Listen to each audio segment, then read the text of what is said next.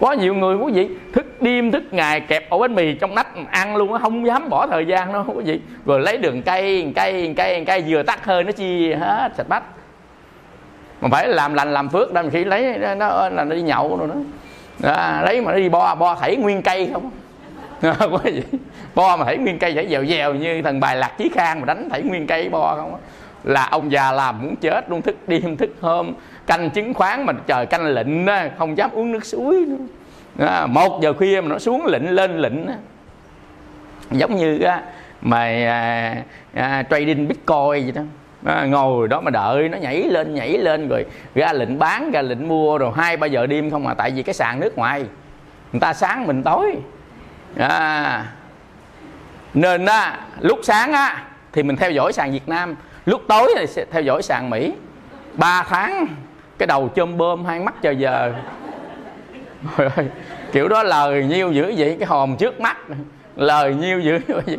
Nên thấy người nào đầu chôm bơm là cái mắt chờ giờ là biết đó là chơi Bitcoin 2 sàn rồi đó, sàn Việt Nam và sàn Mỹ rồi đó. Vậy không?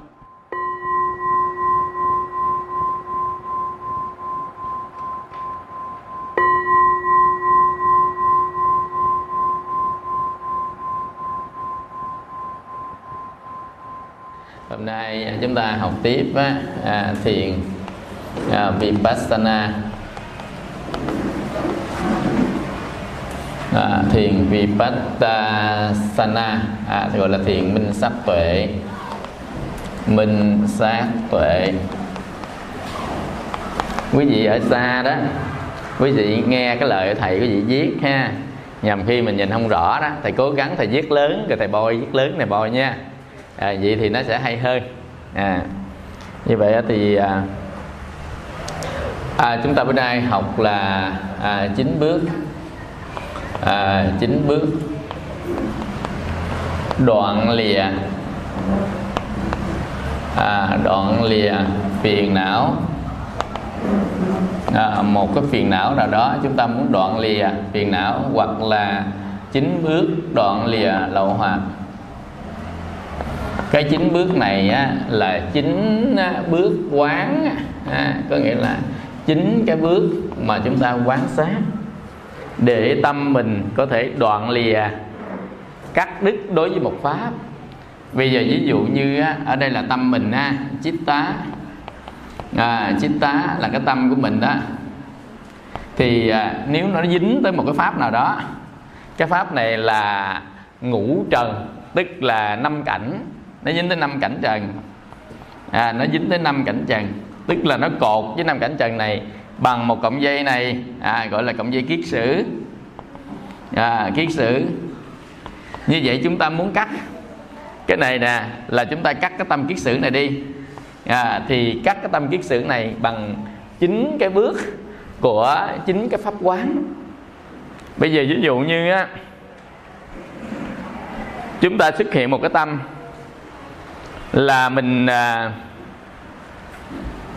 khi mà bất kỳ ai có đầy đủ 5 căn thì nó sẽ có cái căn thứ 6. Như vậy mình nói tới 5 căn thôi: mắt, tai, mũi, lưỡi. Mắt, tai, mũi, lưỡi. Rồi gì nữa? Thân. Mắt, tai, mũi, lưỡi, thân, hết rồi, có 5 mà. Như vậy thì 5 căn. 5 căn là 5 cái gì? 5 căn là 5 cái dụng cụ. 5 căn là 5 cái dụng cụ.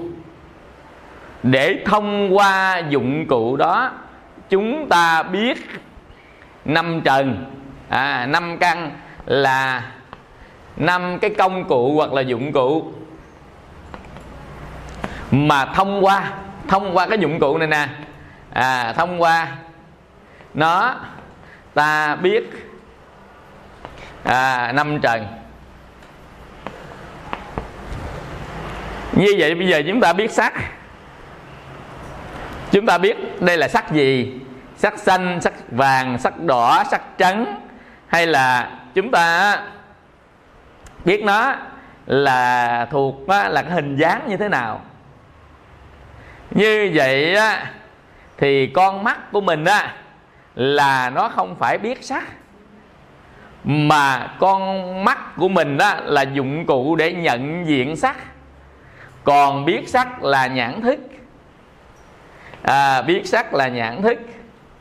Nhãn thức không phải là con mắt, nhãn thức là tâm. Biết sắc là nhãn thức. Biết sắc tức là nhãn thức, mà nhãn thức thuộc về tâm, con mắt nó thuộc về thân. Con mắt nó thuộc về thân, còn nhãn thức nó thuộc về tâm. Nên mà mình biết một đối tượng thì đó là thuộc về tâm, chứ không phải là thuộc về thân. Nhưng mà thông qua cái thân này chúng ta mới biết được cái đối tượng kia, tức là cái tâm mình mới biết cái đối tượng kia. Như vậy á, thì khi mà căn của mình nó xúc với trần, có nghĩa là nó nhận diện trần, thì lập tức sanh ra thức để biết. Nên người ta gọi cái cặp bộ ba của nó là căn, trần và thức. Căn, trần, thức. Nó sanh ra căn, trần, thức sanh ra. Như vậy thì cặp bộ ba giữa căn, trần và thức nó là nó sanh ra. Như vậy khi chúng ta biết rồi, ví dụ chúng ta biết đó là ai, biết đó là cái gì, thì lập tức phía sau cái biết này nè, nó lại sanh ra kế cái biết này đó, là nó sanh ra trải nghiệm trên đối tượng là thọ. Thọ là một cái tâm chứ không phải là thân. Thọ là một cái tâm trải nghiệm trên đối tượng mà thức nó biết. Ví dụ như á, thức nó biết là nhãn thức nó thấy đây á là cái sắc trần như thế này, thì chúng ta nhìn nó, căn tiếp xúc nhìn nó, trải nghiệm trên nó là một dòng cảm thọ. Trải nghiệm trên nó là một dòng cảm thọ. Ví dụ như á, chúng ta nhìn sắc thế này, nhìn nó rồi thì trong khoảng thời gian chúng ta nhìn đó, chúng ta trải nghiệm trên nó bằng một cái loại cảm thọ, gọi là có cảm giác khi nhìn. Trải nghiệm của cái bị nhìn bằng một cảm giác khi nhìn, thì cảm giác khi nhìn này ta gọi là cảm thọ nè. Nó lạc khổ hoặc là ngay giữa, lạc khổ, hoặc là nói trung gian, trung tính, trung gian, trung tính ở phía đó. Và khi chúng ta có cái dòng cảm thọ này rồi á, thì lập tức hai cái nó lại sanh ra. Đó là tưởng và hành. Tức là tưởng sanh trước, hành sanh sau. Đó là tưởng và hành. Tưởng sanh trước, hành sanh sau. Tưởng và hành. Như vậy đó, hành là cái vi xử lý, nó đánh giá phân tích đối tượng. Tưởng là để nó so sánh đối tượng đó với một đối tượng khác, để cho một cái thức thứ ba nó xuất hiện ngoài cái tiền của thức đó, gọi là ý thức nó xuất hiện. Để cho ý thức nó xuất hiện, và nhãn thức xuất hiện và ý thức xuất hiện, thì lúc đó tâm mình mới có đi đến một cái quyết định về mặt cảm xúc. Nó quyết định về mặt cảm xúc có nghĩa là gì? Là cái loại tâm nào nó lại sanh ra. Ví dụ như khi nhìn đó, biết đó rồi, nó là gì, thì một cái loại tâm sinh ra là chitta nó sẽ sinh ra. Chitta sinh ra thì là Cetasika sinh ra, tức là tâm sở sinh ra. Cetasika sinh ra là một loại tâm sở sanh ra. Tâm và tâm sở, hai cái loại này sanh ra. Và khi tâm và tâm sở này sanh ra, thì lập tức cái này nó tạo thành một cái dòng nghiệp ở trong tâm của mình. Nó thông qua chủ ý. Ở đây nó thông qua một cái chủ ý. Chủ ý tức là ý nghiệp. Bây giờ ví dụ như chitta hoặc là Cetasika, nó thuộc về cái dạng tâm tham, lô phá, nó là dạng tâm tham. Như vậy thì nếu nó là dạng tâm tham, thì cái chủ ý nó là chủ ý muốn lấy của người ta vào. Đó là tham của, là muốn lấy của người ta vào, thì có một cái ý để lấy của người ta vào, để thực hiện cái gốc của tâm tham này. Nếu muốn lấy của, người ta đi vào sanh ra chủ ý, đây gọi là ý nghiệp. Vì ý nghiệp là mục đích của tâm, là chủ ý của tâm, là mục đích của tâm. Đó là ý nghiệp. Như vậy nó sanh ra cái ý nghiệp này rồi á, để thực hiện ý nghiệp này nó phải làm gì? Nó phải nói, nó phải hành động để thực hiện ý nghiệp này. Để thực hiện chủ ý này nè, nó phải nói và hành động. Nó phải nói và hành động. Như vậy á, cái chủ ý, nói và hành động cộng với tâm này, như vậy cái chủ ý, kết quả của lời nói, kết quả của hành động, chủ ý nó nằm ở chỗ đó. Chủ ý nằm ở chỗ đó, tâm nó nằm ở chỗ đó, và kết quả của lời nói và hành động nó nằm ở chỗ đó. Hai cái nó giữ yên, tức là tâm và chủ ý nó giữ yên, còn lời nói và hành động thì là kết quả của nó chứ không phải là nó. Ví dụ như cái lời nói không phải là nó mà là kết quả của lời nói, hành động không phải là nó mà là kết quả hành động, thì tất cả những cái đó gọi chung là cặp ma. Nghiệp nó gọi chung đó là một cái chữ rất là quen thuộc, nghiệp. Chúng ta tạo ra một cái nghiệp, và chính nghiệp này nó có một cái sức mạnh, nó mạnh lắm. Nó có một cái lực mạnh. Nó mạnh, nó đến đổi chi phối hết đời sống của mình. Nó mạnh đến đổi là nó kéo mình đi luôn qua một cảnh giới khác. Và nó mạnh đến đổi là nó chi phối luôn cả hình tướng của một kiếp sau của chúng sanh. Nó chi phối luôn. Cái nghiệp này nó mạnh đến đổi như vậy. Nên bây giờ chúng ta bị chi phối, mà một người nào bị một người khác chi phối thì cái người bị chi phối là nô lệ, còn người chi phối là chủ, đúng chưa? Như vậy chúng ta bị chính nghiệp này nó chi phối. Vậy thì ai là nô lệ, ai là chủ? Mình là nô lệ, chúng sanh là nô lệ, còn nghiệp là chủ. Vì nghiệp là chủ của tất cả muôn loài chúng sanh. Như vậy có nô lệ nào sướng không? Có nói tôi làm nô lệ sướng quá, ăn mừng. Có không? Chỉ có làm chủ thôi. Làm chủ muốn làm gì làm chủ mang tính tự do, nô lệ mang tính ràng buộc.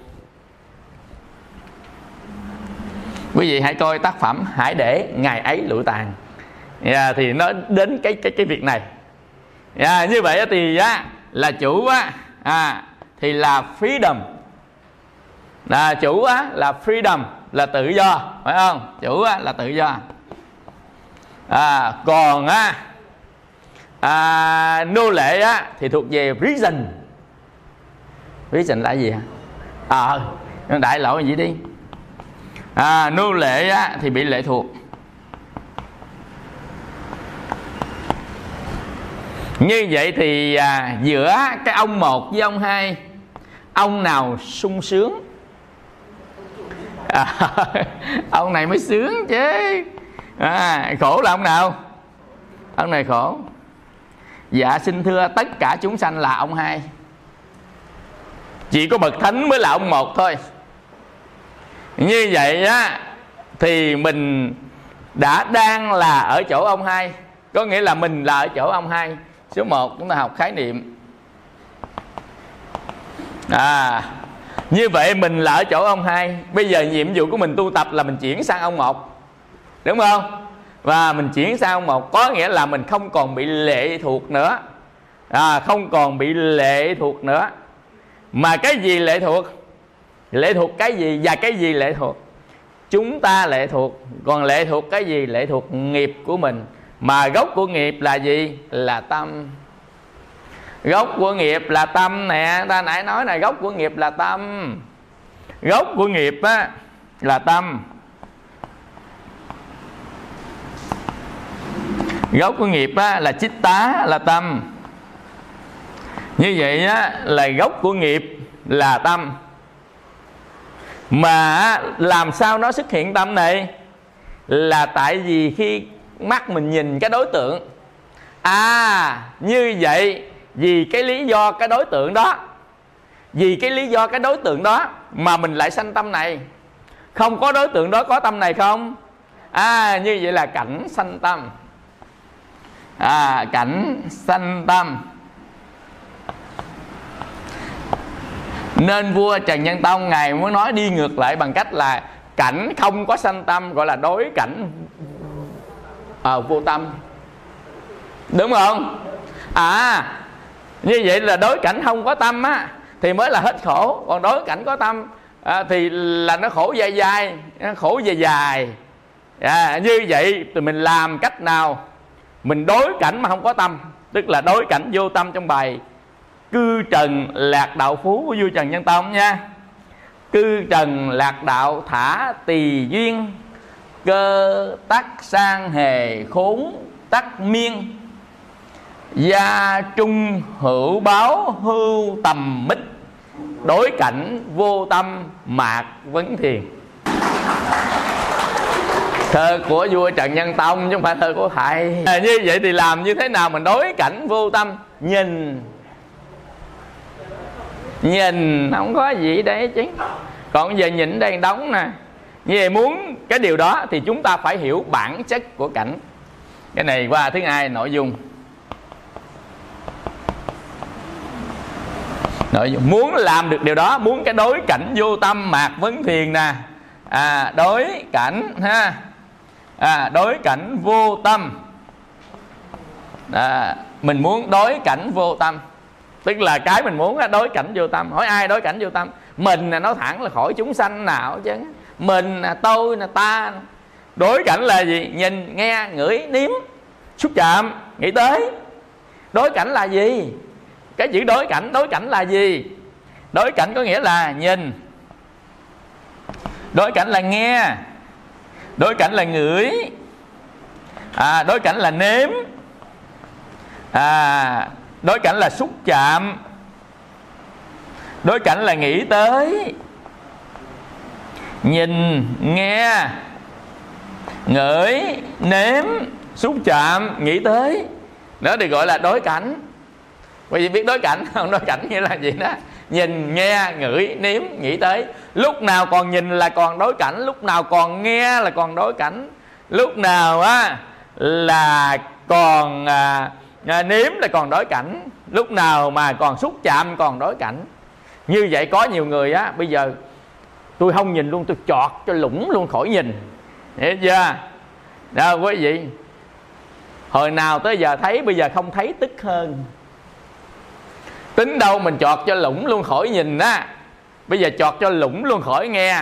Nhưng mà nó lủng rồi, nó còn khổ gấp 100.000 lần nữa. Cái đời sống không biết đường nào đi, không biết đường nào mà sinh hoạt hết. Người ta tính đâu là mình chọt lủng, cái để nhìn, cái để nghe, cái để thấy. Hiểu chưa?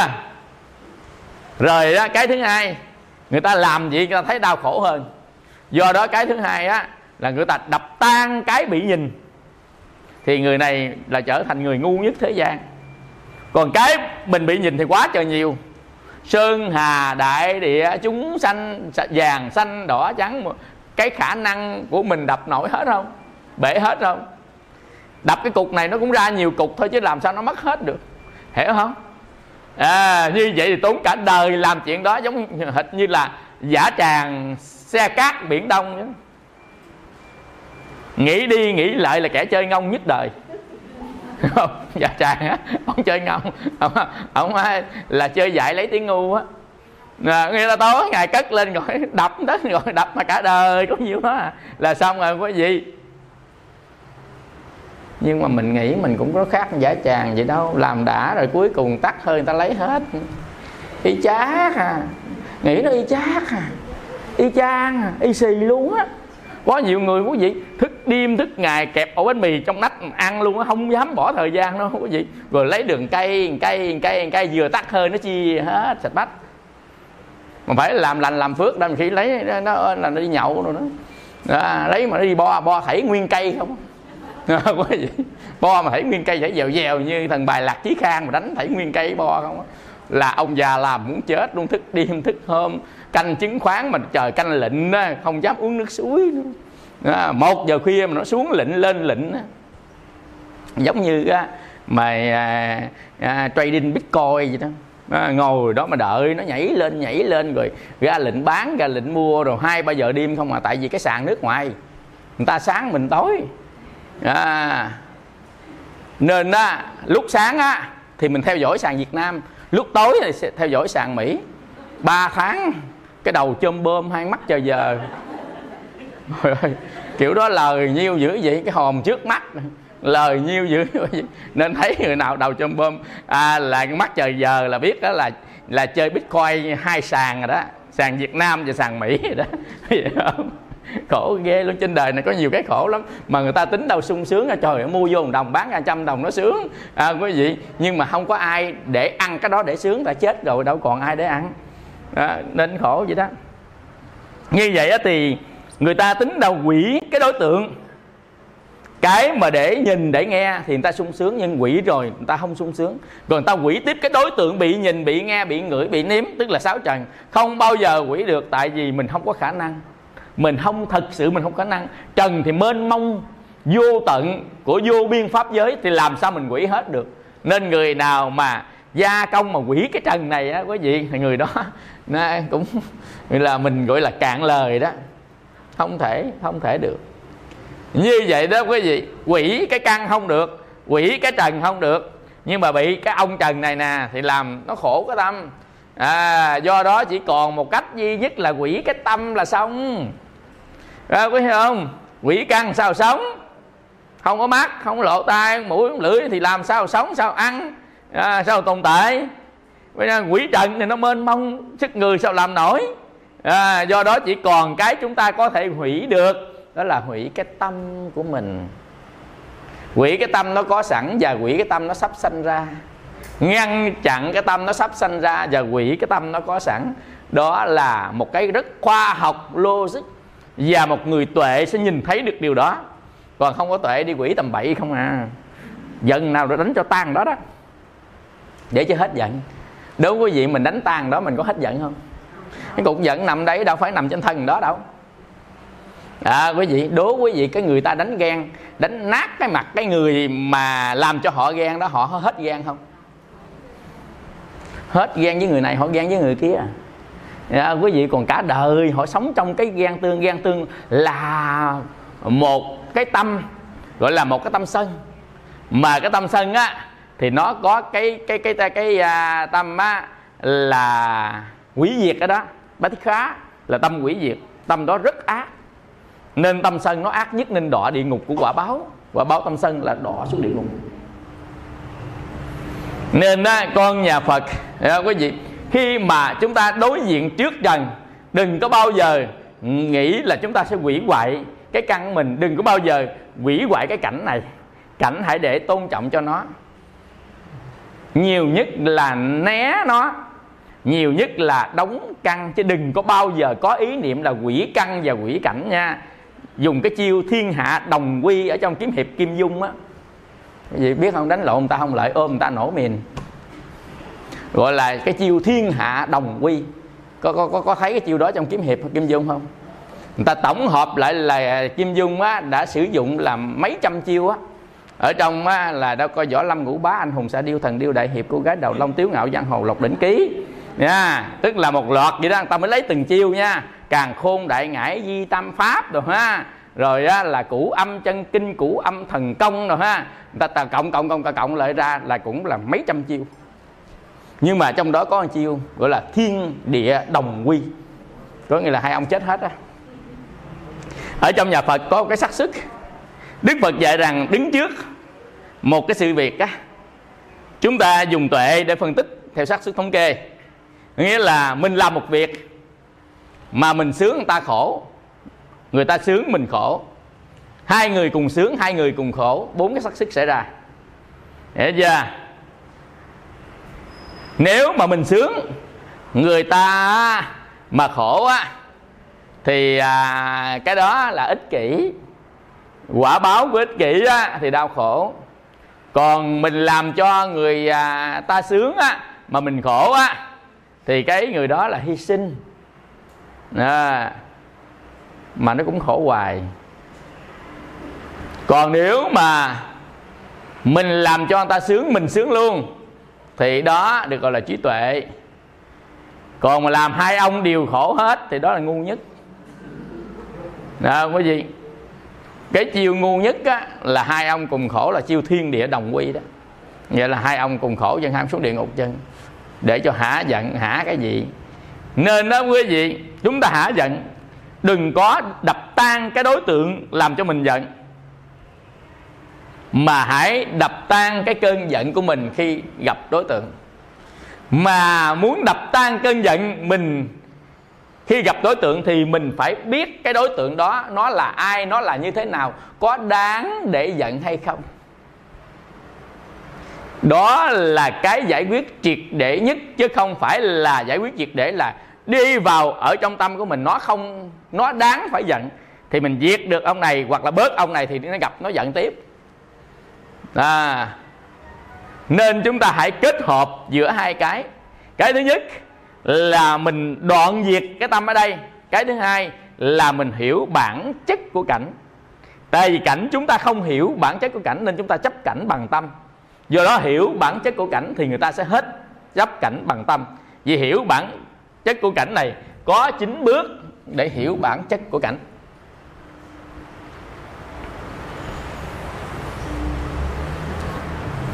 Cái thứ nhất, bất kỳ cái cảnh nào ở trên đời này, dầu quá khứ, hiện tại, hay lớn hay nhỏ, hay xa hay gần, hay dơ hay sạch, thì nó đều luôn luôn lúc nào cũng thay đổi.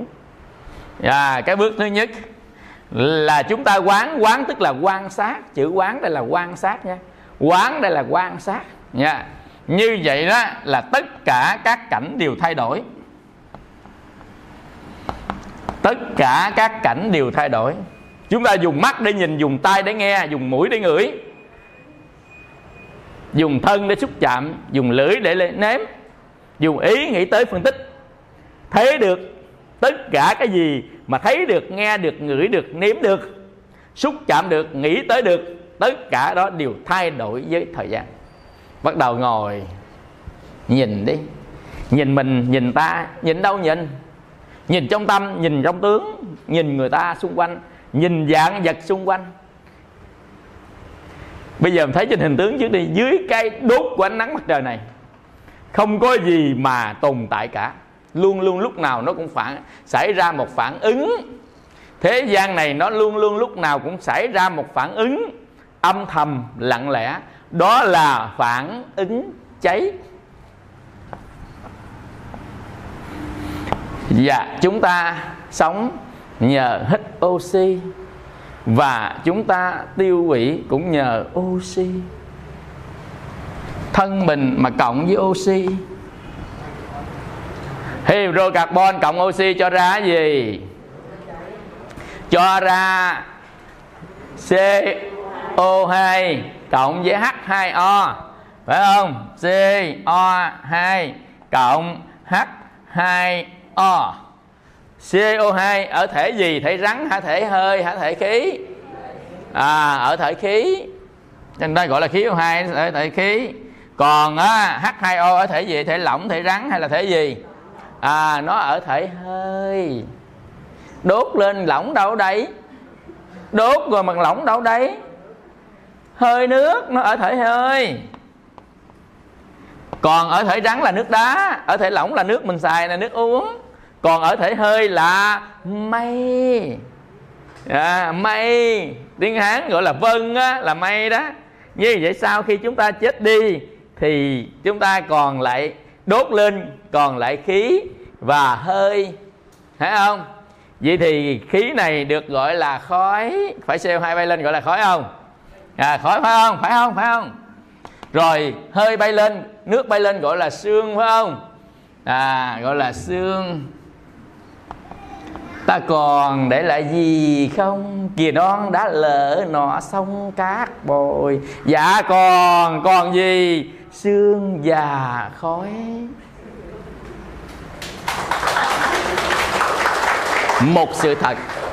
Một sự thật ở trên thế gian, ngồi mà nghiệm mà suy mà kỹ cái là thôi đi tu.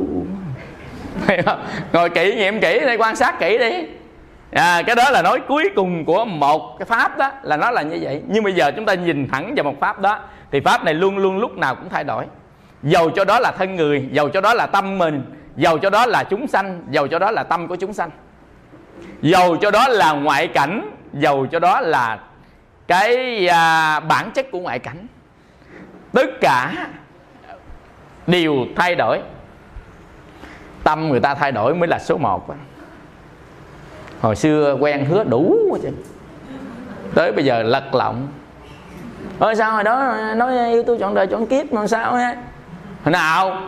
Nói hồi nào? Nó thay đổi rồi. Hồi lúc đó nó nghĩ khác, bây giờ tâm nó nghĩ khác. Hiểu chưa? Cái đó là đừng chối. Đừng chối. Có nhiều người là viết giấy trước, mới cưới nhau về viết giấy chứ. Lúc nó thay đổi rồi 100 tờ giấy thảy ra cũng bằng o à. Nói thật đó quý vị. Hiểu chưa? Hồi trước á, ở bên mình á, thì cái xác nó có hồn. Còn bây giờ ở bên mình mà xác nó không có hồn. Hiểu không? Đi đâu rồi? Không còn hồn vía gì đây chứ. Do đó quý vị, đừng bao giờ nương tựa và chấp trước bất kỳ việc gì ở trên đời, vì tất cả đều thay đổi với thời gian. Đây là chân lý.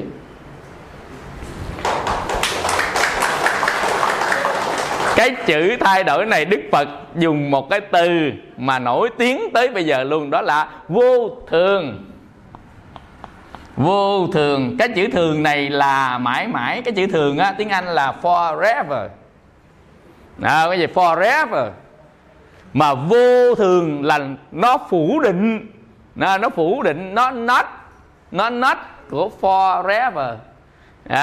Nó gọi là vô thường gì đó. Nên là không có cái gì thường hết á. Không có gì thường hết, có nghĩa là nó đoạn trên cái thường đó, đoạn ở trên thường.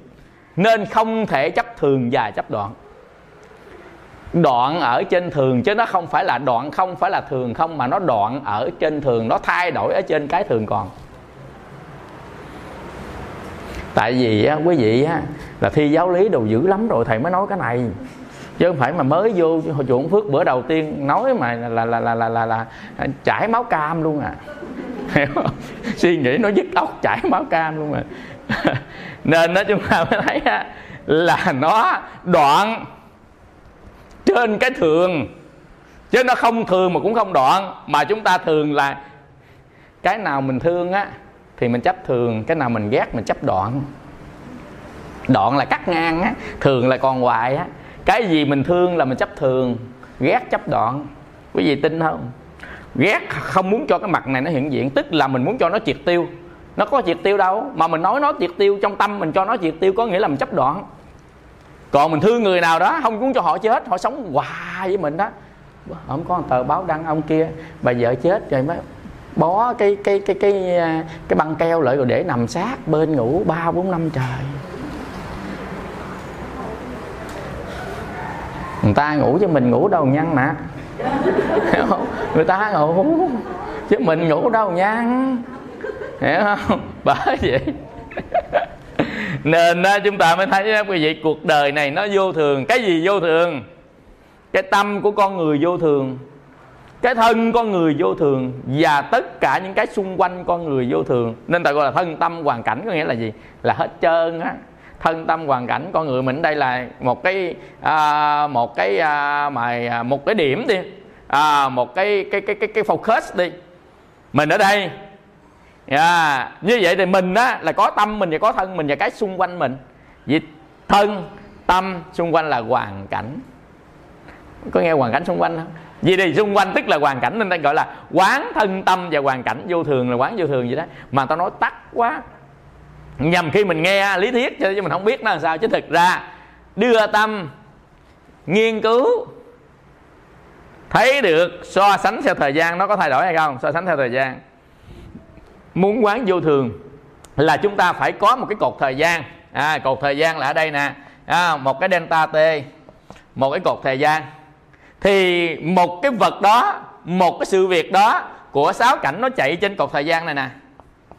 Nếu mà nó chạy từ A, nó chạy tới B, mà A nó là vuông mà nó chạy tới B cũng vuông luôn á, thì nó thường còn. mà A mà nó chạy tới B trên cột thời gian đó, mà từ cái vuông này mà nó chạy tới đây, nó méo xẹo đây nè, là nó vô thường. Bây giờ mình xét cái tâm đi, hiểu chưa? Cái tâm ông chồng thương mình đi, người yêu mình thương mình đi, rồi tâm ghét mình đi, rồi tâm giận mình đi, dần dần như vậy trải theo thời gian, cái giận nó còn hoài không? Cái thương nó còn hoài không? Cái ghét nó còn hoài không? Còn không? Không có còn. Nhưng mà người nào mình thương, cái gì mình thương thì mình muốn nó còn hoài, tức là mình muốn nó thường, mình muốn nó mãi mãi. Vì thì trên thế gian này mình giữ lại những cái gì trong tâm và xung quanh mình? Giữ cái mình thích. Giữ cái mình thích. Thì khi mà giữ cái mình thích, mà cái gì mình giữ thì mình chấp thường với nó. Chấp thủ thường. Chấp thủ thường nghĩa là gì? Mình muốn giữ chặt nó như vậy hoài, gọi là chấp thủ thường. Thương em mãi mãi nhé rồi ha. Tức là mình chấp thủ thường nè. Chấp thủ cái đó nó thường, là cái mình thích đó, mình chấp thủ nó thường.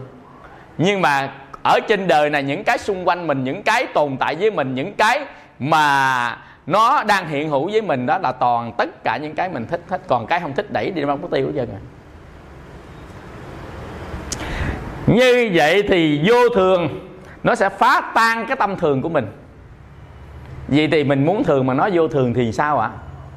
Rất khổ. Nên chấp ở đâu khổ ở đó. Không có ai khổ cả, chỉ có ở chỗ chấp thủ nó mới khổ thôi. Chấp thủ là một tâm sở. Chấp thủ là một tâm sở, nó gắn vào thân con người mà thôi. Mình nói người đó khổ, chứ thực ra không phải người đó khổ, mà tâm chấp thủ của họ khổ khi vô thường tới. Chính xác là như vậy. Tâm chấp thủ của con người khổ khi vô thường đến. Mà chúng ta đang sống trong môi trường của vô thường, vậy thì khổ chắc phải không? Khổ là chắc, mách xua luôn. Ai có thoát khỏi vô thường không? Không thoát khỏi vô thường, anh khổ chắc. Khổ chắc. Mới sanh ra là nó dán cái mặt lên cái lưỡi này, nó khóc là khổ quá, khổ quá. Đó, như vậy vô thường thì ở nơi nào chấp thủ thì nơi đó bị khổ bởi vô thường. Nên cái thứ hai là chúng ta quán khổ. Quán khổ bởi vô thường. Nhưng mà ở thế gian là chỗ nào cũng vô thường, nên chúng sanh chỗ nào cũng khổ. Tại vì sao? Tại vì tất cả gọi là cái chúng sanh là phải chấp thủ. Gốc của nó là chấp ngũ uẩn. Do ngũ uẩn là mình, chấp gì tôi không biết, nhưng mà cái gốc của nó là chấp ngũ uẩn là chắc chắn có nè. Nó cho ngũ uẩn là mình, nên nó rất là bảo vệ thân mình, bảo vệ tâm mình, bảo vệ cái ý kiến của mình, bảo vệ cái của mình, bảo vệ tài sản của mình, nó bảo vệ hết. Nhưng mà vô thường nó vô, nó làm cho nó rất là khổ. Nên tất cả chúng sanh không ai thoát khỏi cái chữ này. Khổ là một tâm. Vô thường là hiện tượng. Chấp thủ là một tâm, khổ là một tâm. Hai tâm khác nhau. Khổ thuộc về cảm thọ, chấp thủ thuộc về phiền não. Chấp thủ thuộc về phiền não, thuộc về lậu hoặc. Khổ thuộc về cảm thọ, thuộc về ngũ uẩn. Hai tâm khác nhau, nhưng mà ông đi đâu với nhau? Ông chấp thủ, ông khổ, ông đi đâu với nhau? Chấp thủ, cái chấp thủ là nó thuộc về là tâm. Còn cảm thọ,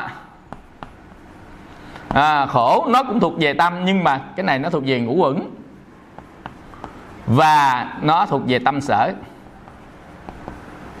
Và nó thuộc về tâm sở. Để mai mốt có cuốn A Tỳ Đàm quý vị đọc trước đi. Thầy mới ra xong bộ A Tỳ Đàm 2 cuốn, có 350 trang giấy A4 không 12 Thấy chưa? Photo một bộ 80.000. Rồi quý vị đọc đi, đọc bộ A Tỳ Đàm thầy mới ra. Đại tạng A Tỳ Đàm tức là vi diệu pháp đó, thắng pháp tập yếu luận đó, rồi thắng pháp tập yếu, vô tỷ pháp vân vân. Quý vị đọc trước đi, rồi có thời gian thì thầy sẽ giảng lại những cái đó. Rồi cái đó chúng ta ghép lại, chúng ta hiểu kinh thì chúng ta hiểu hết. Không có gì là không hiểu hết trơn. Ở trên đời này không có cái gì có thể là che giấu trước A Tỳ Đàm cả. Nhưng mà nó hơi khó học một chút xíu. Nhưng mà cái gì cũng vậy, mình coi trước coi sau, lần từng mối nó ra. Ngày xưa hồi nhỏ mình nhớ là thời kỳ hồi xưa đó, cái cuộn chỉ của mình đó nó mất cái ống bên trong, để đó sao nó gối thành một nùi. Nói thiệt á, càng sân si mở nó càng rối. Phải nhẫn nhục từ từ, xở từng mối, từ từ kéo từng mối ra, kéo từng mối ra, kéo hoài hồi nó ra. Còn ông nào giận hờn vô kéo lung tung hồi là nó thiết vô. Nên càng giận càng khổ, càng bình tĩnh càng sướng khi tháo những cái mối thắt của cuộc đời.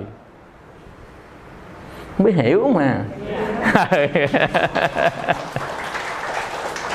Như vậy đó quý vị. Chấp thủ và cảm thọ là hai cái nội tâm, một nội tâm và một nội tâm sở nha. Như vậy đó thì nó là khổ. Nên ta nói là vô thường ở đâu khổ ở đó, chứ thực ra vô thường ở đâu không có khổ ở đó. Đức Phật sống trong vô thường, Ngài đâu có khổ. Các vị A-la-hán sống trong vô thường, các vị đâu có khổ. Lại vì á, không phải vô thường ở đâu khổ, đó là ta đang nói tới chúng sanh chứ không nói tới thánh. Đức Phật sống vô thường, Ngài có khổ đâu. Ngài cũng già, Ngài cũng bệnh, Ngài cũng chết, Ngài có khổ đâu. Quý vị, là tại vì Ngài hết chấp, Ngài hết chấp thủ. Tức là Ngài không còn giữ chặt một quan niệm của thường kiến đoạn kiến nữa. Ngài đủ trí tuệ, Ngài đã buông rồi. Nên mình còn chấp thủ thì mình khổ bởi sự thay đổi. Mà thế gian này từ ở trên cõi trời hữu đảnh tới đáy của địa ngục đều thay đổi hết, không chỗ nào không thay đổi. Kể cả cõi trời phi tưởng xứ đều phải thay đổi. Mình phải hiểu cái điều này. Nên khi người ta phát tâm, ta không phát tâm sanh lại ở tất cả những nơi trong tam giới, mà ta chỉ phát tâm niết bàn mà thôi. Đó là phát tâm bồ đề đó. Còn mình phát tâm toàn là bồ lúa, không nơi nào mà có thóc lúa đến đâu bồ câu đến đó đó. Có nghĩa là mình phát tâm vậy không, nó phát tâm theo cái sở thích, phát tâm theo cái dục của mình, chứ mình không phát tâm theo tuệ của mình. Người ta phát tâm theo dục, muốn sanh đi đâu, muốn ở đâu là ham cái đó đó. Chứ còn ta phát tâm theo tuệ, tất cả cái thay đổi thì còn cố chấp là chết rồi, là khổ chắc, dầu cho bất kỳ chỗ nào mà. Do đó người ta không sanh chỗ nào cả, tại vì chỗ nào nó cũng khổ. Nên cái chỗ không sanh mới là chỗ không khổ. Mà phát tâm sanh cái chỗ không sanh, tức là phát tâm bồ đề. Phát tâm sanh cái chỗ vô sanh. Cái này không có dám hỏi, hiểu không? Hiểu không? Cái này không có dám hỏi. Sanh cái chỗ vô sanh, thì cái chỗ đó là mới là cái chỗ an ổn, cái chỗ an lạc thật sự.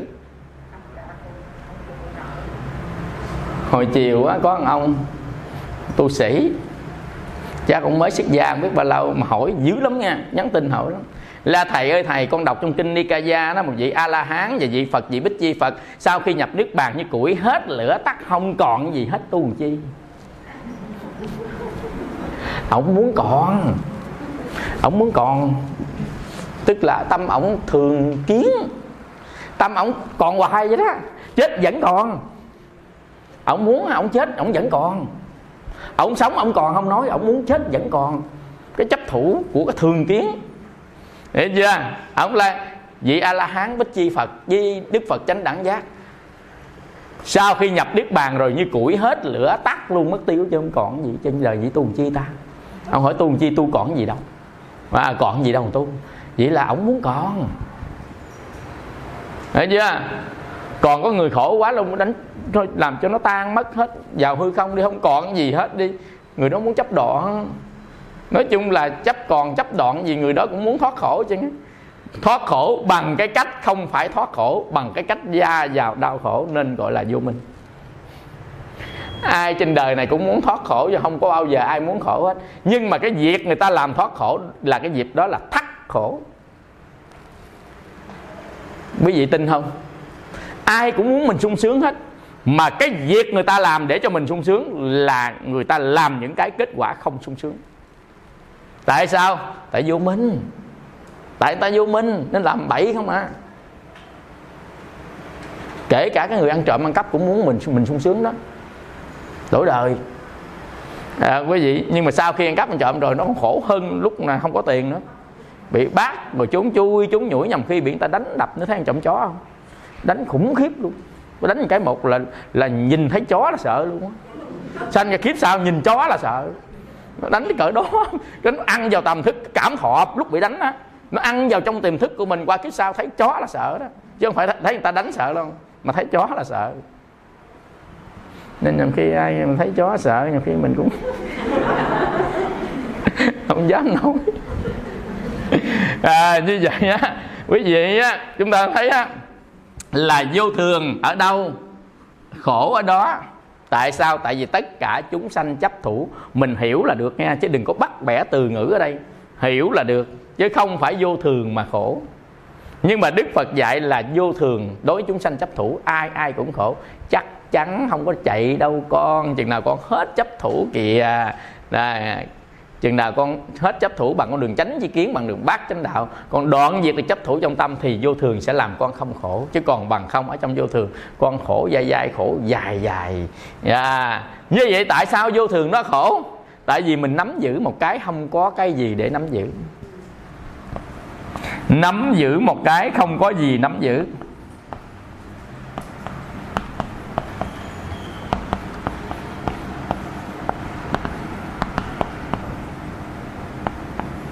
Chúng nói thầy ông nào mà ngu dữ gì? Nắm phải có gì nắm chứ. Nắm cái không có gì để nắm giữ chứ. Vì mà đời này đời kia đời nọ, sớm sớm chiều chiều, ăn không dám ăn, ngủ không dám ngủ, nắm giữ cái đó không à. Nắm giữ cái gì? Nắm giữ một cái không có gì để nắm giữ. Ông nào ngu dữ trời. Dạ mình mình nắm giữ gì? Nắm giữ tài sản, nắm giữ thân này, nắm giữ của cải vật chất, nắm giữ người yêu, nắm giữ nhà, những giường, nắm giữ danh vị, tất cả các cái đó. Nhưng mà tất cả các cái đó cái gì? Bản chất của nó là lắp ghép. Bản chất của nó là lắp ghép. Ai có mà xếp hình không?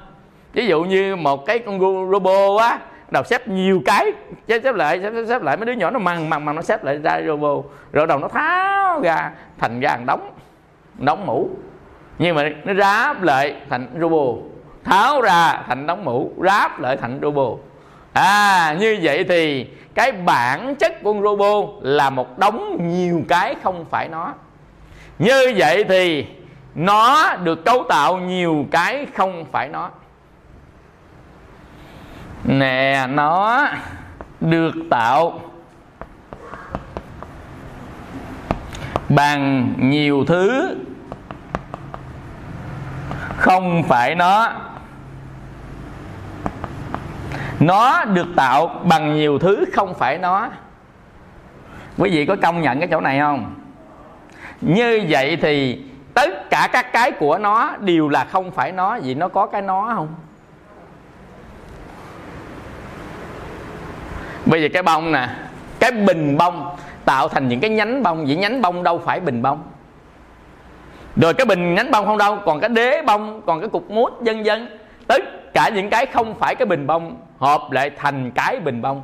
Vậy thì không phải nó mà hợp lại mà thành nó được à? Toàn tất cả cái không phải nó mà hợp lại thành nó sao? Như vậy không phải nó thì hợp cỡ nào cũng đâu phải là nó, đúng không? Như vậy mình á là sắc, là thọ, là tưởng, là hành, là thức. Sắc có phải là mình không? Thọ phải là mình không? Cảm giác thôi mà là gì là mình? Tưởng là hình ảnh thôi gì là mình? Thức là biết thôi gì là mình? Như vậy hợp năm đó lại mình cho đó là mình chấp thủ, cho đó là mình. Chứ thật ra bản chất của mình là vô ngã đó, anatta. Vô ngã. Vô ngã là bản chất của tất cả các cái trên thế gian này. Nó không có. Vô ngã là không có cái nó hồi nãy đó. Bản chất của nó là không có cái nó, mà duyên mới có cái nó thôi. Hết duyên nó hết nó, chứ không phải là không có. Không có với bản chất nó vô ngã nó khác nhau. Bản chất nó vô ngã có nghĩa là gì? Là cái thể tánh của nó là không có thật, nhưng mà thể tướng của nó là tùy duyên hợp lại, tùy duyên tan ra. Trong quá trình của duyên sanh duyên diệt của Paticca là duyên sanh duyên diệt mà thôi. Vô ngã anatta. Vô ngã anatta.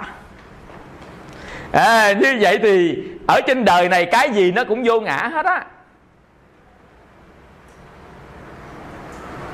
Mà ở trên đời này cái gì cũng vô ngã hết. Như vậy á Thì nếu nó không phải là nó, mình không phải là mình, vậy thân này có phải là của mình không? Thân này là phải là mình không? Vậy thì nó không phải là mình. Đó là cách quán thứ 4. Bất kỳ cái gì nó không phải là mình, kể cả thân mình, kể cả tâm mình, nó không phải là mình. Tại vì nó, bản chất của nó là lắp ráp. Vậy thì cái thứ tư, quán thứ tư là nó không phải là mình.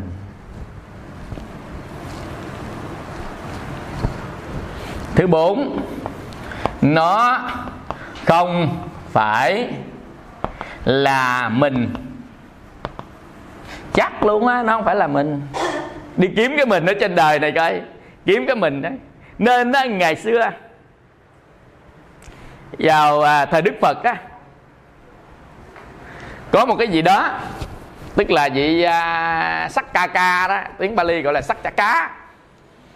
Thì vị đó mới nói là tất cả này là mình nó là mình nè, thân này nó là mình nè, chứ là ai nữa, nó là mình đó. Như vậy đó thì Đức Phật dạy rằng nếu nó là mình, vậy thì nó có nghe theo mình không?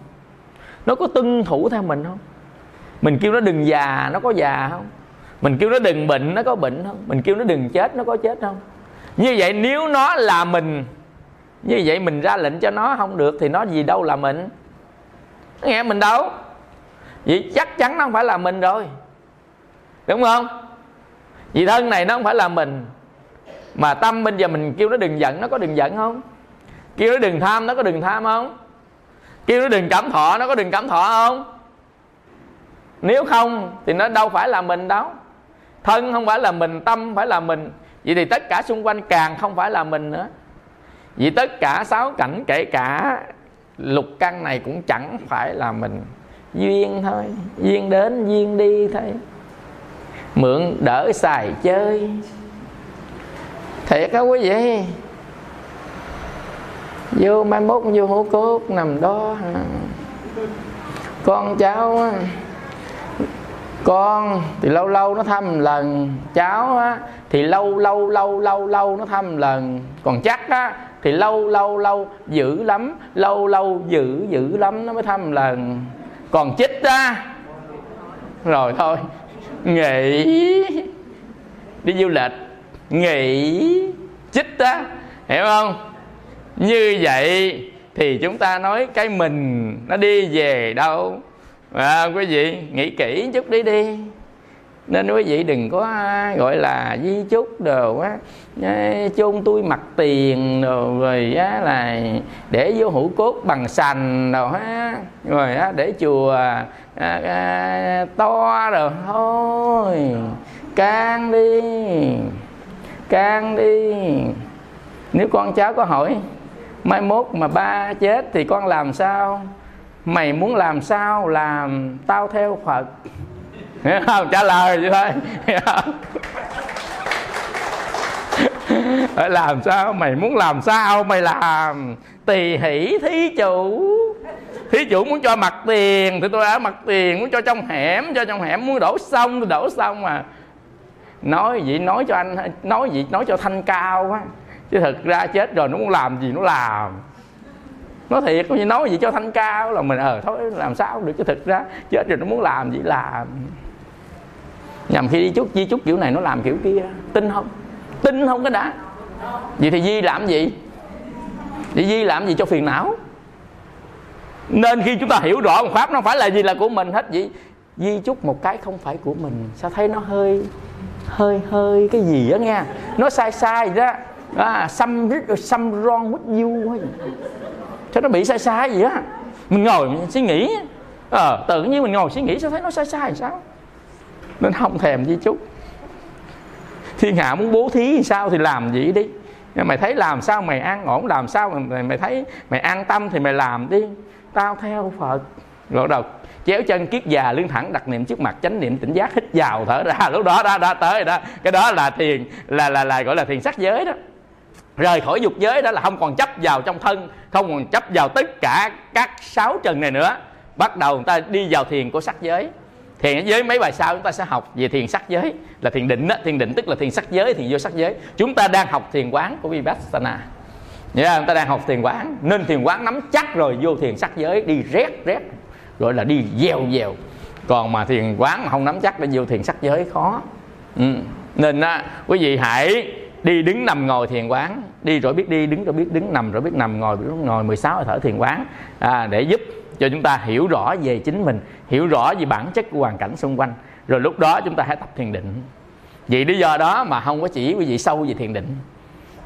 Còn khi mà ta vô thiền định một cái rồi đó thì thôi, tất cả trên đời này không có còn màng cái gì hết. Người đã tu thiền sắc giới rồi, không có màng dục giới. Còn màng dục giới không bao giờ tu được sắc giới. Bây giờ chúng ta còn màng dục giới, còn ham, còn thích, còn mến, còn ưa nè. Bây giờ mới chính cái bước này nè để cho chúng ta không màng dục giới nữa. Ai mà luyện chính cái bước này là dục giới không là gì cả. Dầu thấy một đống vàng cũng như là một đống AUAT thôi, chứ đâu có là gì đâu. Như vậy nó không phải là mình. Cái thứ năm, nếu nó không phải là mình, vậy thì nó cũng đâu phải là cái của mình, đúng không? Mình còn không phải là, nó huống chi là cái của cái không phải mình. Đây là không phải mình còn không phải là mình nữa, huống chi là cái sở hữu của cái không phải là mình. Sở hữu cái không phải là mình, có phải là mình không? Vậy nó không phải là của mình. Nó không phải là của mình. Nó không phải mình thì nó càng không phải là của mình. Của mình có nghĩa là của cái không phải mình đó. Mình không phải đâu mà ra, mà của không phải mình. Dầu cho thân này, dầu cho cái xung quanh, dầu cho bất kỳ một đối tượng nào mình nói tới ở trên đời này, nó đều không phải là mình, nó đều phải là của mình. Nếu nó không phải là của mình, nó không phải là mình, nó có phải là một phần của mình không? Ví dụ như cái này không phải là mình, không phải là của mình, vì nó có phải là một phần của mình không? Hết cái mình không phải là của mình rồi, còn của mình cũng không phải là của mình rồi, vậy thì một phần của mình có phải là của mình không? Ví dụ nguyên cái thân này không phải là của mình, vậy một cái cánh tay có phải của mình không? Vậy thì nó không phải là tự ngã của mình. Cái này từ ngữ trong kinh nha, để cho chúng ta mở cái trí ra, thay đổi một cái góc nhìn về một pháp, tức là tuệ khai, trí nó khai, mà đây là thánh trí nha. Như vậy thì cái thứ 6, nó không phải là của mình, là tự ngã của mình.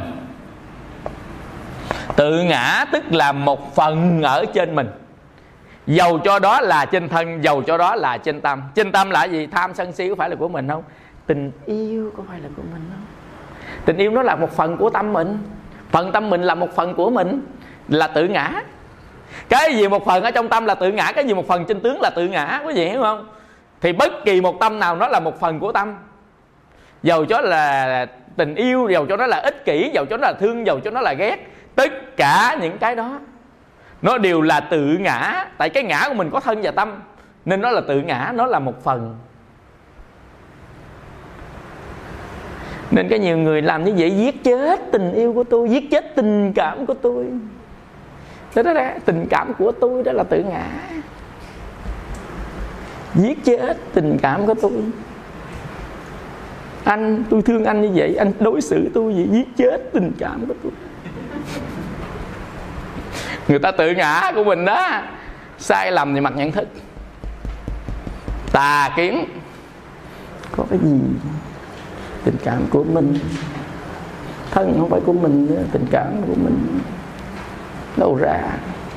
Mà người ta muốn giữ cái đó.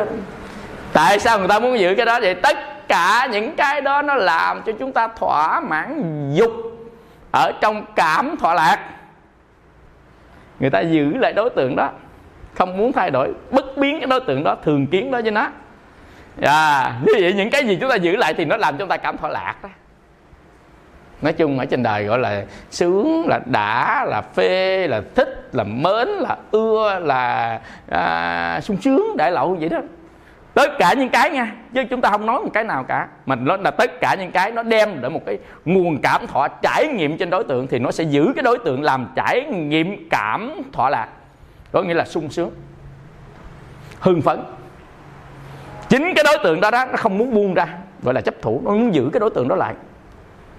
Mà cái đối tượng đó nó cũng vô thường, nó cũng khổ, nó cũng vô ngã, nó cũng phải là mình, nó không phải là của mình, nó cũng chẳng phải là tự ngã của mình. Hiểu tới đây chưa? Hiểu tới 6 cái pháp này là 6 pháp căn bản nhất để nhìn một cái đối tượng yêu thích mến ưa mà giữ lại ở trong cuộc đời này. Như vậy á, nếu quý vị mình hiểu được vậy rồi thôi, xa nó đi chứ gần nó khổ chết à. Phải không? Hiểu vậy rồi phải xa nó, chứ gần nó khổ chết à. Xa cái gì? Không phải xa cái đối tượng làm cho mình khổ hoặc mình vui, mà xa cái tâm vui khi chấp thủ đối tượng. Đó là cái thứ 7. Viễn ly dục tham là cái thứ 7 nha. Vì hiểu 6 cái này rồi nè mới quyết định cái thứ 7, chứ không hiểu 6 cái này không bao giờ quyết định đâu. Đã hiểu 6 cái ông này rồi mới có quyết định cái thứ 7 là viễn ly dục tham. Thứ 7, viễn ly mộng tưởng cứu cánh niết bàn, viễn ly dục tham. Thật ra quý vị, tham dục là nó sướng dữ lắm, không có ai muốn xa nó đâu. Tham dục này nè, không ai muốn xa nó đâu. Tham là đem vào khát khao, dục là thỏa mãn, đem vào những cái làm cho mình thỏa mãn khát khao. Trên đời này không ai nỡ mà xa nó đâu. Chỉ có người phát tâm đại bồ đề, chỉ có thánh thôi. Còn ngoài ra là chỉ ôm vào để thỏa mãn thôi. Không bao giờ nội đi ăn chè thôi đủ biết rồi, quán nào ngon ăn chết cái quán đó. Ăn lần chồng chén 2.000, ăn cái một có 100 mấy chục ngàn. Hiểu chưa? Nội để ý thôi biết rồi. Còn chưa nói á, là trà sữa trân châu đường đen luôn. Hiểu chưa? Còn để top pin nữa chứ. Ở trên còn để top pin nữa. Rồi mua ly trà sữa trân châu 90.000, top pin 90, 180. Nhai có 5 phút đứt 180. Bởi vậy mà nhầm khi nó để bữa trước quả sao trong tủ lạnh ăn đau bụng gần chết. Khổ lắm. Trên đời này quý vị hiểu không? Trên đời này người ta chỉ ăn cái mình thích chứ không phải ăn cái mình cần. Trên đời này người ta ăn cái mình thích chứ không phải ăn cái mình cần. Cái mình cần là cái đủ dinh dưỡng cho cơ thể, còn cái mình thích là thỏa mãn cái lưỡi. Biết hiểu không à? Vậy hả? Trên đời này là chúng ta muốn thỏa mãn cái mình thích chứ không phải đáp ứng cái mình cần. Nguy hiểm. Nói thiệt ra một cái ý gọi là nó nguy hiểm khủng khiếp luôn. Muốn thỏa mãn cái mình thích chứ không muốn đáp ứng cái mình cần. Ây da, muốn thỏa mãn cái mình thích, mình thích, muốn thỏa mãn cái mình thích chứ không muốn đáp ứng cái mình cần.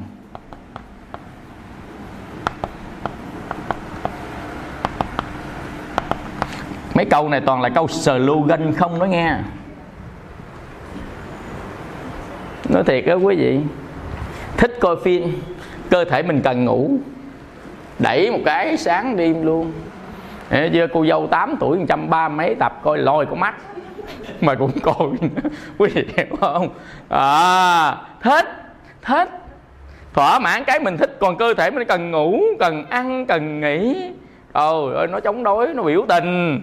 Em biểu tình, em rê do hen nè, em biểu tình nè. Anh mà thích kiểu này em chết. Cái mặt em nhăn, mắt trắng dờ, cái da em sần sùi. Tao không cần mày nghĩ gì thân, tao chỉ thích cô dâu 8 tuổi. Bắt đầu nhướng con mắt mà coi, lấy tâm sĩ răng chĩa 2 mắt lên mà coi. Hiểu chưa? Ở diễn viên đẹp lạnh lùng sương khói rồi ha. Nhất là diễn viên Hàn Quốc nữa, đẹp gọi là Kim Jong Ha nữa, Người tình mùa đông nữa ha. Rồi để coi giày thủy tinh rồi ha. Bảo vệ ông chủ rồi ha. Mấy phim đọc không, phim hay không, cho sông dông đồ đóng không. Bởi khổ ghê luôn. Như vậy á, thì chúng ta mới thấy á, là mình không có muốn đáp ứng cái cơ thể mình cần. Cái tâm mình cần. Cái tâm mình cần cái gì vậy? Cái tâm mình cần những khoảng tĩnh lặng. Dạ em muốn tĩnh lặng lắm, anh suy nghĩ riết em chết. Cái tâm mình nó nói á, anh mà sân riết em chết, sân cái nó đốt nóng. Anh mà tham anh lùa ba cái thứ vô trong óc em không mà em chết. Giờ anh mà giận cái á, là em cũng tê tái tâm hồn. Em chỉ cần sự tĩnh lặng. Cái tâm mình á, nó nói á, em rất cần sự tĩnh lặng. Em rất cần nước mát của từ bi. Vậy mà anh tối ngày anh cứ tham sân si chết em.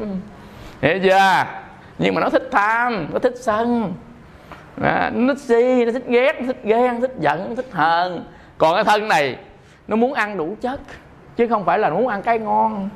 Cái ngon vô đã cái lưỡi nát cái bụng. Nhất là ăn 3 cái bánh tráng trộn xanh xanh đỏ đỏ nha, còn cốc lắc sồi lắc vô cái bụng một cái một mà toàn là axit, không nó đốt ở trong axit mà nó đốt mà 3 cái tế bào bao tử mình nó chịu gì nổi. Đốt mà tới mà nó sần lên, mà tới mà nó là về viêm rồi nó nổi mụn luôn. Vậy mà ngày nào cũng nạm vô chứ còn chưa nói tới mấy ông uống bia nha. Uống vô á, là toàn là cái gốc hydro đó, là gốc 3 giờ không mà. Uống vô lên độ uống vô trọng cái bao tử với đường ruột của mình á, với cái lá gan á. Thì cái bữa nào thầy phải viết một cuốn sách là hành trình ở trong thân của mình. Khi ăn vô nó chạy cái đó đi tới đâu á, là thằng nào nó biểu tình, nó như thế nào nha. Rồi ăn mấy cái mình thích không, vô cái lưỡi đó. Ăn là đồ chiên không mà cút chiên bơ, ăn vô. Còn là chân giò xào đó ăn vô, bao tử bóp đâu có nổi đâu. Bao tử mình chứa có 2 chén, nó ăn 3 chén. Nó kêu giãn ra đi, giãn ra gì, bao tử dây thun. Vừng ơi giãn ra để nó ăn vô tiếp. Thiệt á quý vị, nhất là ăn buffet á. Vô ăn buffet thiệt, phê thiệt rồi nghe. Có 100.000 ăn cho nó lỗ. Nó không có lỗ đâu. Cái bụng có một bụng thôi. Uống nước thì khỏi ăn cơm, ăn cơm thì khỏi ăn cháo, ăn cháo khỏi ăn bánh. Quý vị hiểu đó không? Mà nó để vừa bánh vừa cháo vừa nước vừa cơm. Thiệt á, thầy vô thầy không có ăn, thầy nghiên cứu chỗ buffet. Cái bụng mà chứa nước á thì là khỏi chứa cháo, mà chứa cháo khỏi chứa cơm á thì là khỏi chứa xúc xích. Vậy thôi, cũng có nhiêu đó thì nhiêu tiền chứ nhiêu. Ở đó mà kêu dừng ơi là giãn ra, không có đâu, nó giãn ra là nó tiêu đó. Quý vị hiểu không? Nên bắt đầu á, nhiều người tiếc tiền ăn vô nạm vô, tiếc 100.000 nằm bệnh viện 3 triệu. Bởi vì khôn dễ sợ ha. Bởi vì con người nhầm khi khôn dễ sợ, tiếc 100.000 nằm bệnh viện 3 triệu. Ai đâu. Ở nhà thầy cũng có nữa. Đồ ăn như bữa nay qua bữa sau hâm lại ăn cái một, chở bệnh viện. Tiếc 100.000 trả 3 triệu, không phải người đâu mà nhiều người lắm, chứ không phải người đâu. Quý vị hiểu không? Nó khổ lắm. Nói ai nói vậy? Bị mấy dội rồi. Sữa đó đem về, thấy đát nó tháng 12, nó qua tháng 2 mới có 3 tháng chắc không sao. Mình bung ra nó còn thơm phức à. Nó thơm phức à. Mình thử cái độ thơm của nó, mình kéo qua kéo lại, mình nói là nó mất mùi thì nó mới hết. Hiểu chưa? Như vậy thì đấy, ra kéo vô cái một ôm bụng không. Chiều đó khỏi ăn luôn, ra ngoài sau. Qua ngày hôm sau luôn. Hiểu không? Nó khổ. Bởi vì nên á, quý vị á, thấy á, là mình diễn ly dục tham, là diễn ly cái mà làm cho cái tâm mà làm cho chúng ta thỏa mãn các cảm thọ. Mà dục tham này là nguyên nhân của các đau khổ. Nó là tập đế đấy. Đi xem tứ đế thì đây là tập đế nè. Dục tham là tập đế nè. Tại sao? Mình hỏi tại sao? Reason why. Trong sơ thiền Đức Phật dạy là ly dục. Dục sướng chết luôn ly dục. Quý vị, ly dục sướng hơn thỏa dục. Tại vì ly dục thuộc về lĩnh vực tinh thần, thỏa dục thuộc về vật chất. Sướng của vật chất thô ít hơn tinh thần. Nên người nào ly dục được thì có một cái sướng cảm thọ hơn cảm thọ của thọ dục. Nên cái sơ thiền là một cái tâm sơ thiền ly dục ly bất thiện pháp. Chứng và chú tầng thiền thứ nhất, cảm giác hỷ lạc do ly dục sanh có tầm có tứ. Có nghĩa là tầm tứ đây là mình bốc cái đối tượng để mà mình thiền sắc giới thôi. Lúc đó chúng ta sẽ nói sao. Nhưng mà nói gì cái trạng thái của tâm mình á, trạng thái của tâm mình là một cái trạng thái rời khỏi cái dục này. Mà dục thì làm cho chúng ta sướng, tức là rời khỏi cái tâm mà nó làm cho chúng ta sướng ở tại thế gian này, thì nó sẽ qua một cái sướng khác. Đó là sướng cái không lệ thuộc của cảnh. Ly dục là sướng cái không lệ thuộc của cảnh, còn thỏa dục là sướng cái lệ thuộc của cảnh. Cái này nó hơi khó chút nha. Cái thỏa dục là cái sướng khi thỏa mãn của cảnh, còn ly dục là cái sướng của khi mà rời khỏi trói buộc của cảnh. Cảnh là cảnh gì? Là những cái gì chúng ta thấy, chúng ta nghe, chúng ta ngửi, chúng ta nếm được đó, mà chúng ta rời được nó một cái nó sung sướng khủng khiếp lắm. Nó giỡn từng cái gai ốc trên từng cái lỗ chân lông á quý vị. Nó một cái cảm thọ nó đó. Ly dục ly bất thiện pháp, chứng chú tầng thiền thứ nhất, cảm giác hỷ lạc thân và tâm mình nó sởn gai ốc mà lên gì đó. Cảm giác hỷ lạc do ly dục sanh là do xa rời đối tượng thỏa mãn dục ở tại thế gian và tâm dục ở tại thế gian. Quý vị thấy không? Nên bắt buộc mình phải có một cái cách, mà cách đó chính là thiền định. Trong cái thiền định nó có hai loại thiền, thiền sắc giới và thiền vô sắc giới. Nó sanh ra hai cái loại tâm của thiền định. Lúc đó chúng ta sẽ tới cái phần thiền định, chúng ta sẽ đi cái chi tiết. Tại cái này là cái khó nâng lên cái bậc cao của người tu. Đó là thiền định, là thiền sắc giới và thiền vô sắc giới. Đấy gọi là thiền định, là 4 thiền 5 định đó. Nó là bậc cao.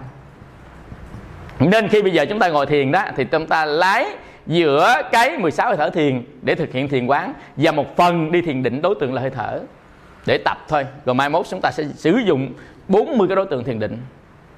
Thì lúc đó chúng ta đi sang chuyên tu, tức là nâng cấp mình lên đó, lên chuyên tu. Dù thực hành 5 ngày, 3 ngày, 7 ngày thì dạy chuyên về thiền định và thiền quán. Thiền quán và thiền định siêu phàm nhập thánh. Hoàn toàn mình làm được, chỉ có biết và cố gắng thôi. Hai người cùng biết hơn nhau bởi cố gắng. Còn người biết, người không thì người biết đầy lợi ích, và người không lợi ích gì cả. Nên bắt buộc phải học để cho biết. Hai người cùng biết hơn thua nhau bởi cố gắng nỗ lực tinh tấn. Nào làm biến thua, nào siêng thắng. Đơn giản thôi. Nói được hai người cùng biết nha. Nên bắt buộc phải thực hiện thiền quán và học pháp giống nhau để cùng biết, để trạch pháp tất cả các pháp. Thì lúc đó mới hơn thua nhau. Cái là tinh tấn giác chi. Tinh tấn giác chi có nghĩa là tinh tấn tu để đi đến giác ngộ Bồ Đề. Hơn thua nhau ở chỗ siêng năng tu tập. Lúc hai người cùng biết, cùng trạch pháp. Còn người biết, người không biết thì cái người biết hơn người không biết xa lắc. Xa dữ lắm. Như vậy đó thì là mình rời bỏ cái dục tham này. Như vậy thì tại sao rời bỏ dục tham quý vị biết phải không? Tại sao rời bỏ dục tham là mình phải biết đó. Tại vì 6 ông đầu nè, rời bỏ dục tham. Khi mà chúng ta rời xa, ly, cái chữ ly này ly cái này là rời xa. Ly rời xa, giống như chia tay. Rời xa, rời chỉ xa thôi, nhưng mà nó còn mắc mứu, nó còn dính. Vậy thì thôi. Đó là cái thứ 8, đoạn diệt. Đoạn diệt chính công này nè. Tại sao không đoạn diệt luôn? Quý vị, tại sao không đoạn diệt luôn? Tại vì mình không đủ lực để đoạn diệt, nên bắt buộc phải trước hết phải xa mặt cho nó cách lòng trước đi. Tức là ở thế gian nó vậy đó, phải làm từng bậc, từng bậc, từng bậc, từng bậc. Tại sao không vào tứ thiền ngũ định luôn mà đi đào sơ thiền nhị thiền chi? Đi qua từng bậc, từng bậc, từng bậc mình làm mới được. Con người mình không có khả năng làm chuyện đó. Con người mình không có khả năng đi một lượt một, thì mình phải đi từng bước. Đi từng bước thì ai đi cũng được. Tuy nhiên Trong cái đi từng bước này có nhiều người vượt bậc, đi cái dèo tới luôn, tu 7 ngày, 5 ngày, 4 ngày, 3 ngày, 2 ngày đắc quả luôn. Cái người đó là đi cái dèo đốn ngộ. Còn mình đi từng bậc là áp dụng cho tất cả chúng sanh. Tuy nhiên trong chúng sanh này có thể có người đốn ngộ, đi cái dèo tới luôn. Nhưng mà thời mạt Pháp này ít khi đi dèo tới lắm. Tại vì ai sanh ra ở thời mạt Pháp trừ Bồ Tát ra thì tất cả đều bị nghiệp lực lôi kéo. Nên đốn ngộ ở trong thời này rất hiếm. Nên mình phải đi bằng cái con đường từ chừng bực như thế này, là con đường chắc nhất, chậm mà chắc. Cái người khôn chẳng thà chậm chắc. Quý vị, còn hơn đi cái dèo mà nó không phải là con đường đó, mà con đường đó là cái con đường mình tưởng ra thôi, chứ nó không phải là như vậy. Những người nào nói đi cái dèo cái tới cũng như đặt tay đầu đắc đạo, hay là ta tha hết tội lỗi cho ngươi này nọ, đó là đi cái dèo đắc đạo, đó là ở trong tưởng mà ra. Họ tưởng họ có khả năng làm chuyện đó đối với người khác, mà bản thân của họ cũng đầy phiền não. Nên họ tưởng ra một cái cảnh giới, tưởng ra một nhân vật, tưởng ra một cái ngã đối với mình. Họ cho họ là một ông kè gì đó dữ dằn lắm, sanh sát trong tay tất cả các chúng sanh. Có quyền cho chúng sanh này có phiền não hay không có phiền não, có quyền hết tội chúng sanh này, xóa bản án cho chúng sanh này, vân vân. Nhưng ai nhà đâu, nghiệp của chúng sanh gây tạo, chỉ có chúng sanh mới sợ được. Ai gây thì người đó tháo, chứ không ai tháo được. Kể cả Phật không tháo được cho người khác, mà chỉ phương pháp tháo mà thôi, dạy cách tháo mà thôi, giúp đỡ cho mình tháo mà thôi, chứ không thể nào thay thế mà mình tháo được. Tại vì nó gốc sanh ra là gốc của tự tâm, thì tự tâm phải giác ngộ mới làm được chuyện đó. Quý vị hiểu này không?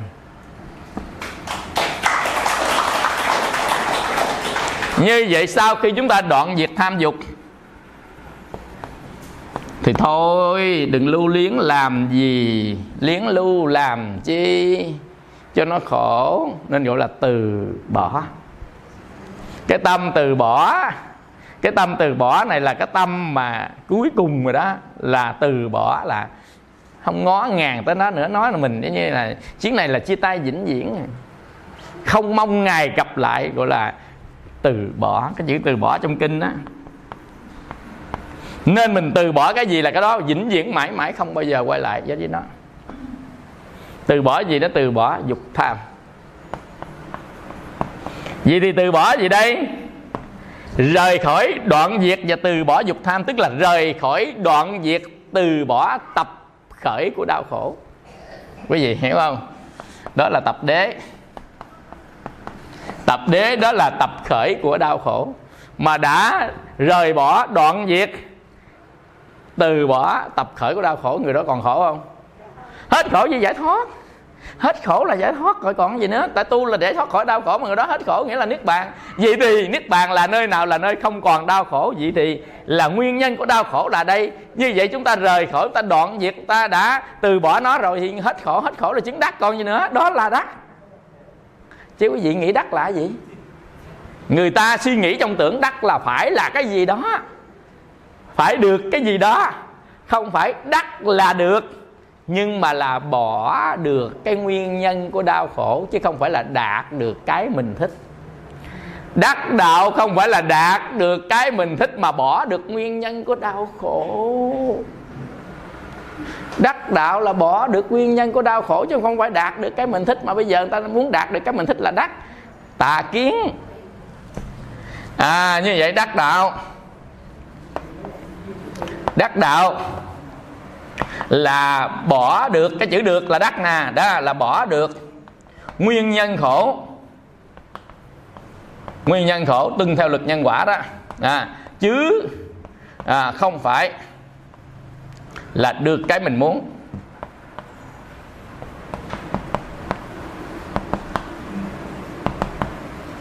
Nhớ cái này nhưng mà tưởng mình muốn được cái mình muốn không à. Tu muốn được cái mình muốn vậy đó, mình muốn mình thần thông biến hóa, mình muốn mình gì đó để đạt được cái mình muốn là đắc. Là bỏ được cái nguyên nhân làm cho mình đau khổ. Đó mới chính xác kinh Tứ Diệu Đế Đức Phật dạy. Mà thế gian do cái thói quen tánh ì tâm lý đó, cứ nghĩ là đắc là được những cái gì mình muốn. muốn làm thánh, muốn làm thầy thiên hạ, muốn làm bá chủ võ lâm, mà dần dần bỏ cái nguyên nhân của đau khổ tập khởi nơi chính ở trong tâm mình. Do đó mà người ta đã dùng thập nhị nhân duyên để soi cái nguyên nhân của đau khổ này, vô minh sanh hành, hành sanh thức đó, u bi khổ não. Đó là thập nhị nhân duyên, là chụp hình, là CT, là MRI, tập khởi của đau khổ. Quý vị biết cái thập nhị nhân duyên có nghĩa là gì đó? Là chụp hình, chụp X quang, CT, MRI cho nát cái đau khổ đó ra, tức là nát cái nguyên nhân tập khởi của đau khổ ra. Nên Đức Phật mới thấy được nguyên nhân nó là một chuỗi như vậy đó. Quý vị hiểu không? Nó hiểu về thập nhị nhân duyên là như vậy đó, là tập khởi của đau khổ. Như vậy biết tập khởi của đau khổ là như vậy thì mình chặt tập khởi đau khổ thì người ta đắc đạo. Bích Chi Phật tu bằng con đường đó, chặt tập khởi của đau khổ. Và các vị A-la-hán thanh văn cũng tu chặt tập khởi của đau khổ. Hai người tu hai cách khác nhau, nhưng cuối cùng cùng một cái chặt nguyên nhân của đau khổ, đúng không? Vậy hai người cùng đúng phải không? Người La Hán, người Bích Chi. Đơn giản thôi.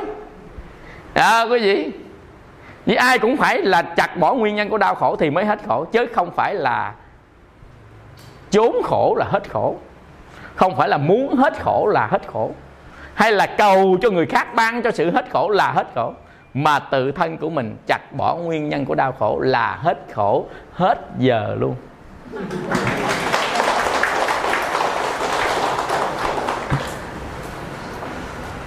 Về nhà rảnh rảnh á, ngồi tư duy, bỏ ai thì bỏ nha, đừng bao giờ bỏ thiền quán nha. Bỏ thiền quán nó chui tuốt dưới đó. Thiền quán là thiền tuệ, tuệ nó mới đi lên. Có thể bỏ người này, có thể bỏ người kia, có thể bỏ tài sản, bỏ vật chất, bỏ cái mình thích, nhưng không được bỏ thiền quán. Có nghĩa là phải chánh niệm tỉnh giác. Như Lý Tác Ý, chánh niệm tỉnh giác, đi biết đi, đứng biết đứng, nằm biết nằm, ngồi biết ngồi, cảm giác biết cảm giác, cảm thọ biết cảm thọ, làm gì biết nấy. Xong.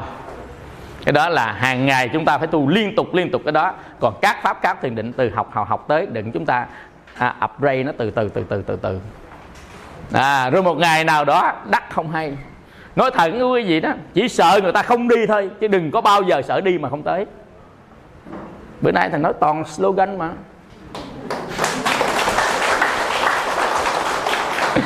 Nói gì cho vui thôi, chứ mình tu thì nghiêm túc, thực hiện thiền quán, Vipassana liên tục, và tập thiền định, và làm phước để cho mình có phước báo để vượt qua những cái mà mình đã lỡ làm sai. Và tất cả những điều này chỉ thành tựu trong môi trường bất ác bất sát, đó là giới. Nên chúng ta hãy tăng trưởng lòng từ bi để bớt đi con đường bất sát, con đường sát ác. Nên lòng từ bi nó sẽ làm cho chúng ta giữ giới tốt hơn. Nên mình phải là quán từ bi. Thầy mới ở trên trang YouTube chùa Pháp Tạng, thầy mới post cái bài phương pháp quán từ bi con đường tu tắc á. Quý vị vô trang ha, là YouTube, đánh vô YouTube, rồi đánh là quán từ bi chùa Pháp Tạng nha. Tức là cái trang web, cái trang không phải trang YouTube đó, chùa Pháp Tạng quán từ bi. Thì ta sẽ coi được ở trong đó những cái bài mà thực tập thiền Vipassana. Có nghĩa là thầy chi tiết ra những phần thực tập thiền Vipassana, từ cái thiền hành cho tới thiền buông thư, cho tới quán từ bi, cho có thể tọa thiền. Rồi mai mốt thầy triển khai phần thiền định của các cái đối tượng thiền mình quán như thế nào. Thì thầy giảng cái bài nhỏ đó ở trên trang YouTube đó. Quý vị coi dùm đó nha. Tại vì không có đủ đạo tràng và không có đạo tràng để dạy. Ví dụ như người ta mời tới chùa, không lẽ vô đó quán từ bi gì đó. Quý vị hiểu không? Nhằm khi người ta thích niệm Phật thì niệm, giải niệm Phật. Quý vị còn vô đó quán từ bi cái nó chất quất rồi. Nên thôi tự mình giảng, rồi mình post lên cho các lớp thiền. Bài kinh điển Đi Ca Gia Thiết Yếu á, thì bữa trước á, ở bên phòng IT của bên thầy là lấy các cái bài ở vị pháp âm, nhưng mà bây giờ vì luật bản quyền á nên mình phải trả lại cho người ta, rồi thầy tự đọc từng bài. Thấy chưa? Nên quý vị mà nghe nó cũng không lọt lỗ tai lắm này thôi, cũng là cái tấm lòng của thầy. Thầy đọc đó để chi là cái mình bây giờ luật bản quyền mình không xài được của người ta, nên nó khổ. Và do đó là mình xài cái gì là của mình. Nên quý vị hãy vào đó cũng tìm luôn các cái bài đó do chính thầy đọc. Xin chúc quý vị một đêm an lành trong ánh từ quang của mười phương chư Phật.